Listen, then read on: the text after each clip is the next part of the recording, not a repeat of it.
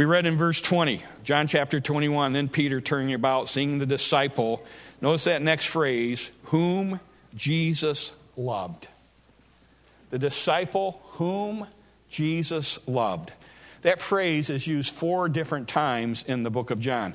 And what a phrase. Just stop and think about it. We know that Jesus loves the whole world. He died for every single person that's ever lived. He loves the whole world. He had a special love for this group of men that he called to follow him and be his disciples. Why would he love this one so special that he would include in his inspired word, this is the disciple whom I loved? Again, he loved them all.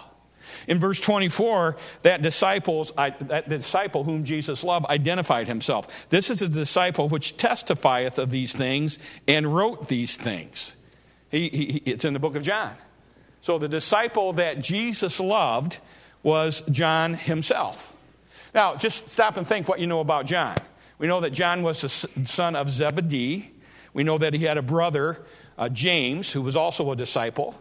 We know that they were fishermen, that they were actually partners with Peter and Andrew as they fished on the Sea of Galilee. And when Jesus said, follow me and I'll make you fishers of men, John is one, again, of the 4 fishermen that were part of his group of disciples. He was one that left home. He was one that walked away from the family business. He was one that left his dad to follow Christ. And the point of my message this morning is this. If John was the disciple that Jesus loved, why shouldn't we aspire to that same position? Why wouldn't we want Jesus to say about us, hey, that's the disciple that I love? Now, I know what you're going to say. Well, he loved all his disciples. I know he loved all his disciples. He loves the whole world. He loves you and I because he loves the whole world and he loves all of his disciples. But in a special way, the Bible says that Jesus loved the Apostle John. Jesus loved the disciple John. If there's some things that John did to cause Jesus to love him in this special way, why wouldn't we try to do the same things? Why wouldn't we desire to have Jesus say that same thing about us? Yes, I know he loves all of us. I know he loves all the disciples. But why wouldn't we aspire to do those same 3 things and have Jesus say about us, that's a disciple that I love. That's a disciple that I love. And if you're going to be a disciple that Jesus loves, then you have to be willing to do the same thing that John did. That when Jesus calls, that if necessary, you would leave home, you would leave family, you would leave the things that are important to you and follow him. Again, if you're going to be a disciple that he loves in a special way, you have to be willing to pay that price. But wait a minute, when he called, the Apostle Peter did that same thing. And James, the Apostle James, John's brother, did that same thing. They left home. They left the family business. They left family behind. And yet, Jesus never said about Peter, that's the disciple that I love. He never said about James, that's the disciple that I love. But he said about John, that's the disciple that I love. And again, if we aspire to have Jesus say that same thing about us, we have to be willing to do what John did. When he calls, we have to be willing to give up everything that's important to us, if that's what he asked for, to follow him. We also know that he was one of the inner circle. He was one of the 3 disciples that Jesus included 3 different times when none of the other disciples were included. He was one of the 3, along with Peter and James, that got to go into the home of Jairus, a priest. And Jairus' daughter, little 12-year-old daughter, had died. And Jesus went into the room and raised that young lady from the dead. He took her by the hand and called her back to life. John, along with Peter and James, was one of that inner circle that saw that. He was also one of that same inner circle, John, Peter, and James, that went up on the Mount of Transfiguration and saw Moses and Elijah and saw Jesus transformed before his very eyes. He appeared as bright light. He appeared as the purity of bright light. He heard a voice from heaven. John, along with Peter and James, heard a voice from heaven that said, "This is my beloved Son," talking about Jesus Christ, "in whom I'm well pleased." He was also one of the three that got to go deeper into the Garden of Gethsemane and pray with Jesus. Of course, they were sleeping instead of praying, but he was one of the three that Jesus called to go deeper with him into the Garden of Gethsemane the night that he was arrested, the night before he was crucified. As part of that inner circle, in seeing Jairus' daughter raised from the dead, and standing on the Mount of Transfiguration, hearing that voice from heaven, seeing Jesus transform before their eyes, John was a disciple that knew beyond a shadow of a doubt that Jesus Christ was the Son of God. And if you're going to be a disciple that Jesus loves, there needs to be no doubt in your mind that he indeed is the Son of God. But just a minute. Peter knew that because he saw Jairus' daughter raised from the dead. He was on the Mount of Transfiguration. James knew that. He was there when the little girl was raised. He was on the mountain with Jesus and heard that voice from heaven. And yet yet Jesus never said one time about Peter and never said one time about James, "This is the disciple that I love." We know something else about John. We know that he wrote 5 books of the Bible. He wrote the Gospel of John. He wrote 1st, 2nd, and 3rd John. He wrote the book of Revelation. He was a man that loved God's Word, and God's Word was important to him. And if we're going to be a disciple that Jesus loves, the Word of God, we need to know that the Bible is the Word of God. We need to know that it's a word that was given by God to 40 different men. They wrote it as they were inspired by God. And the Bible is the Word of God, no doubt. That's what we need to believe. John believed that. He was a disciple that Jesus loved because he believed the Word of God was the Word of God. But just a minute. Peter wrote a couple books of the Bible. James wrote a book of the Bible. The Bible was important to them. They knew it was the Word of God. And yet Jesus never said one time about the Apostle Peter, "This is the disciple that I love." He never said one time about the Apostle James, "This is the disciple that I love." What was it about John that made him the disciple that Jesus loved? I'm going to give you 3 reasons this morning. And there might be more than 3, but 3 makes a good sermon, 3 points and an illustration. That's what somebody always told me. Sometimes I have more than 3. A lot of times I have more than 3. But I have 3 this morning. 3 reasons why Jesus said about John, "This is the disciple that I love." Number 1, he sought to get close to Christ. He sought to get as physically and as spiritually close to Jesus Christ as any of the disciples. In John chapter 13, in fact, it's referred to here from what we read in John chapter 21, verse 20, where it says, "Then Peter, turning about, seeing the disciple whom Jesus loved following, which also leaned on his breast at supper."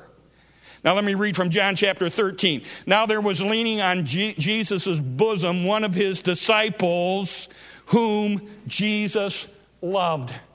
That supper in the upper room. That supper when Jesus began to explain that he was going to go to the cross and die. That supper where he disrobed himself and wrapped himself in a towel and washed their feet, giving them an example of servanthood. It was at that supper that John leaned on his breast.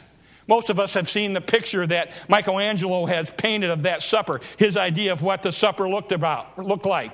Jesus sitting at the table, the 12 disciples sitting at the table with him. Perhaps there were others in the room, I don't know. Maybe there were just the 12. But as you look at that picture, you see one man's idea of what it looked like. You see the disciples gather around the table. Peter was there, the spokesperson of the disciples. James, the son of Zebedee. Andrew, Matthew, the publican. Philip, Bartholomew, Thomas, the doubter. James, the son of Alphaeus. Thaddeus, Simon the Canaanite. Judas Iscariot, who would betray him. And John. And as you look at that picture, each one of them had given up something to follow Christ. Each one of them had given up family. Each one of them had given up professions. but the one that was closest to Jesus. And I don't think it was just a Last Supper of event. The one that was closest to Jesus at the supper, the one that was leaning on his breast, was the Apostle John. And I think that, again, it wasn't a one-time event. I think that's how John spent the entire 3.5 years that he spent with Jesus. He wanted to be the one that sat next to him. He wanted to be the one that walked next to him. When they slept at night underneath the stars, he wanted to sleep close to Jesus. He wanted to be close to him. And if we're going to be the disciple that Jesus loves, we need to have that same desire, that same ambition in our life. I want to get as close to my Savior as I can. I want to get closer and closer to him every single day. You might say, well, preacher, how can we do that? John had the advantage. Jesus physically walked the face of the earth. He had a body that he could get close to. We don't have a body. We worship God in spirit. How can I get close to my Savior? I'll give you the answer, but you already know it. It's obvious. You spend time in this book. This is his word. This is a Savior talking to us. You want to get close to him? This book becomes the most important part of your life. The Word of God. You want to get close to him? You spend time in prayer. You see him as a Son of God that can answer prayer, that can not only meet our every need, but sometimes give us things that we want, that we don't deserve, just because he loves us. The blessings that he bestows upon him. You come to this place, not forsaking the assembling of yourselves together, as a manner of some is. How can people that don't come to church say, I want to get close to Jesus, when they don't make it a regular habit of being part of the body of Christ? You want to get close to him? You stay in this book. You stay in prayer. You stay in church attendance. You love other people. The first commandment is to love the Lord your God with all your heart, soul, mind, and strength. The second is likened to it. Love others as yourselves. You want to get close to Jesus? Then you spend your life doing what he did. He said, I come to seek and to save that which was lost. We ought to be about seeking the lost, introducing them to the Savior. And again, that's what we try to be about. That's what's at the center of everything that we do here. Sometimes people say, Brother Clyde was telling me when Brother John was telling me about the church, Brother John held out his belly. He doesn't have to stretch much to do that, but he held out his belly. He said, the only problem with this church is they eat too much. Look at the condition I'm in after I've joined this church. I would have been there, Brother Clyde. I would have told him, you were in that condition before you came. Can't blame us. I know, I'm mean. Where was I? How can anybody say they want to get close to Jesus Christ and forsake the assembling of themselves together? Can't do it. Can't do it. You want to be the disciple that Jesus loved? Then you try to get as close to him as you can. You have to do it on purpose. It's not going to just happen by accident. There's going to be things that will try to stop you. The Bible says in Galatians 5:17, the flesh lusteth against the spirit, and the spirit against the flesh. And these are contrary the one to the other, so that you cannot do the things that you would. The old man that lives inside of you, the Bible calls it our flesh. It's going to fight against you when you try to get close to Christ.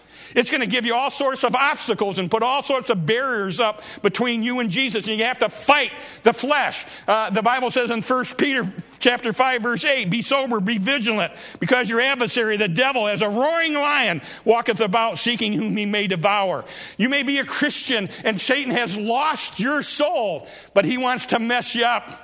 He wants to mess up your testimony. He doesn't want you to get close to Christ. And Satan will throw every barrier and obstacle he can between you and Jesus. In James 4:4, the Bible says, know ye not that the friendship of the world is enmity with God? The world's going to battle against you. The world doesn't want you to get close to Christ. The closer you get to Christ, the more salt you're going to be, the more light you're going to be as you reflect the light of the world, Jesus Christ. And the world's going to fight against you. And if you're going to get close to Jesus, you got to do it on purpose. You got to do it by plan. You got to want to do it. And it's got to be the overriding desire of your life. I want to get closer to him. I want to live closer to him. You want to be the disciple that Jesus loves? Make that your heart's desire. Number 2, you want to be the disciple that Jesus loves? Then you stay with him regardless of what's happening. You stay with him regardless of what the things that Satan throws at you, the things that the world throws at you, the things that flesh throws at you. Amen. When Jesus was hanging on the cross, the Bible says that he looked down and he saw some women there, one of whom was his mother. And he saw one of his disciples. Just one.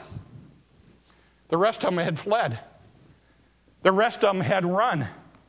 The one that he saw at the foot of the cross was the disciple that he loved, John.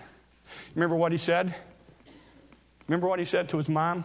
Remember what he said to John? He said, "Mother, behold thy son. Son, behold thy mother." What he's saying, Mom, I'm entrusting your care to John. He said to John, the disciple who he loved, John, I want you to take care of my mom. I want you to take care of my mom. You see, when we desire to get close to Christ, and when we decide that we're going to follow him regardless of what comes, he'll give us a special place of service. Amen. He'll ask us to do something he doesn't ask anybody else to do. He asked John to do it because nobody else was there. I mean, Peter had followed Jesus into Caiaphas' house. I mean, all the other disciples had forsook him. But John was there and Peter was there. Now, John was on the inside. Peter was on the outside. And while Peter was outside denying that he even knew Christ, John was on the inside standing beside him. And again, I can just picture it in my mind. He stood before the high priest. The high priest was putting Jesus on trial. And again, they were going to find him guilty of the only thing that they could find him guilty of, being the Son of God. But John was standing there beside him. Peter was outside cursing. He said, "Oh no, I don't know him. I don't know him at all. I'm not one of his disciples." But John was standing there beside him, not afraid for anybody to know, raising his hands and saying, "This is my master.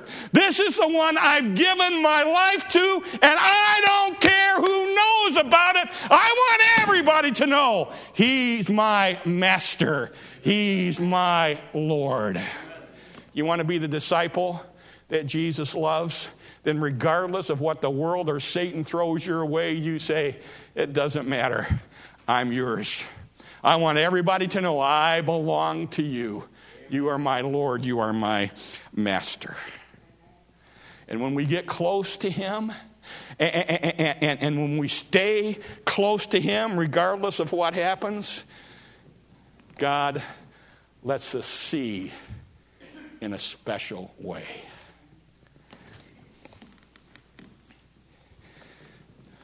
John chapter 21, chapter we read from this morning. Some of the disciples were fishing. They fished all night. They caught nothing. In the morning, they noticed a man standing on the shore. He said, "Hey, do you have any meat? Have you caught any fish?" One of them, probably Peter, yelled back, "No, we've fished all night. We've caught nothing." The man on the shore, who they did not know, they did not recognize, he said, "Hey, cast your net on the other side. Throw it on the other side of the boat."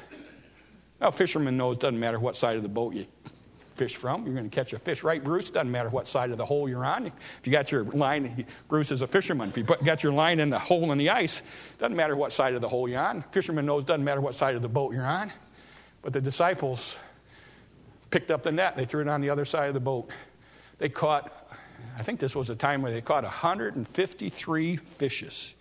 I can't remember. I think there's one time they numbered 153 fish just by throwing the net on the other side of that. None of the disciples recognized him. Peter was there. He didn't recognize him. When they pulled up the fish, John looked toward shore and he says, "Peter, that's the Lord. That's the Lord." He was the only disciple. There were 7 of them there. He was the only one that recognized him as Christ. I mean, these disciples were in a time of their life when they were wondering if they devoted their life and given their life to something that really didn't matter. I mean, Jesus had been crucified. Yeah, they'd seen him resurrected, but they didn't know what was going to happen. They didn't know how he was going to use them. It was a storm in their life. That's why they were fishing. They'd gone back to something that was familiar. They said, maybe we've wasted the last 3.5 years of our life. And so they went back to fish. And when they pulled that great number of fish in their net, and John looks toward shore, he said, Peter, it's the Master. It's Jesus. It's the Savior. When we get close to the Lord and when we stand by the Lord, and we're going to talk about that more tonight in that sermon, I will never leave thee nor forsake thee. But when we get close to him and when we stand regardless of what comes, even in the middle of storms, even when a lot of other people can't see the hand of God at work in their life, we can. We can. We may not understand it. We may not be able to explain it to anybody. But if you're striving to get close to Jesus Christ and you're willing to stand regardless of what comes, in the middle of the storm, God will give you a special perception and you can see him at work regardless of the circumstances. The disciple that Jesus loved. Now, let me hasten to say this morning, you can't be a disciple until you become a Christian. You can't be a disciple until you get saved.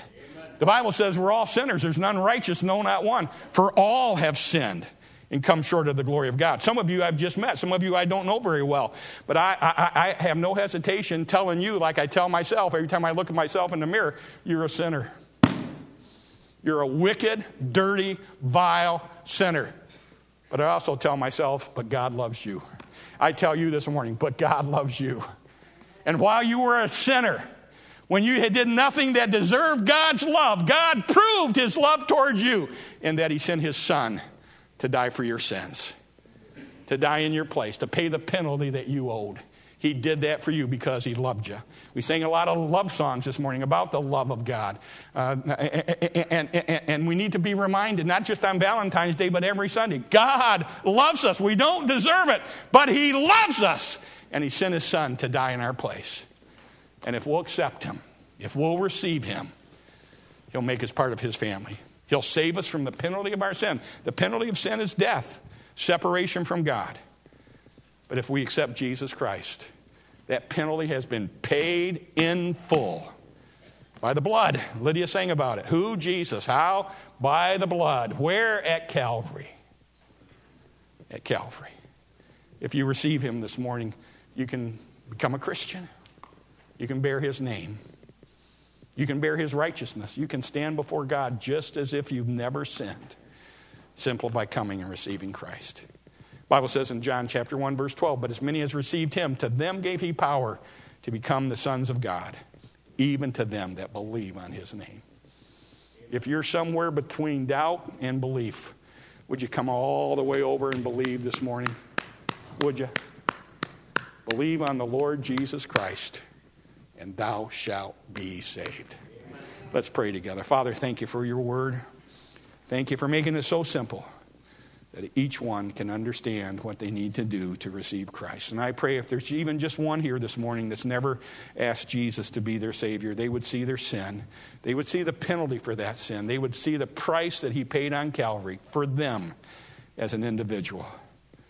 And they would come and receive Christ. I pray again, Father, if there's one or two, however many's here this morning that's never made that decision, that in the next few moments they would make that decision. They would pray that prayer you taught the sinner to pray. Lord, be merciful to me, a sinner, and save me. I pray, Father, if they need some help in doing that, they'll come in just a second when we sing an invitation song, and we'll take the Bible. We'll show them from the Bible how to ask Jesus to be their Savior. So please, Father, bless this time of invitation.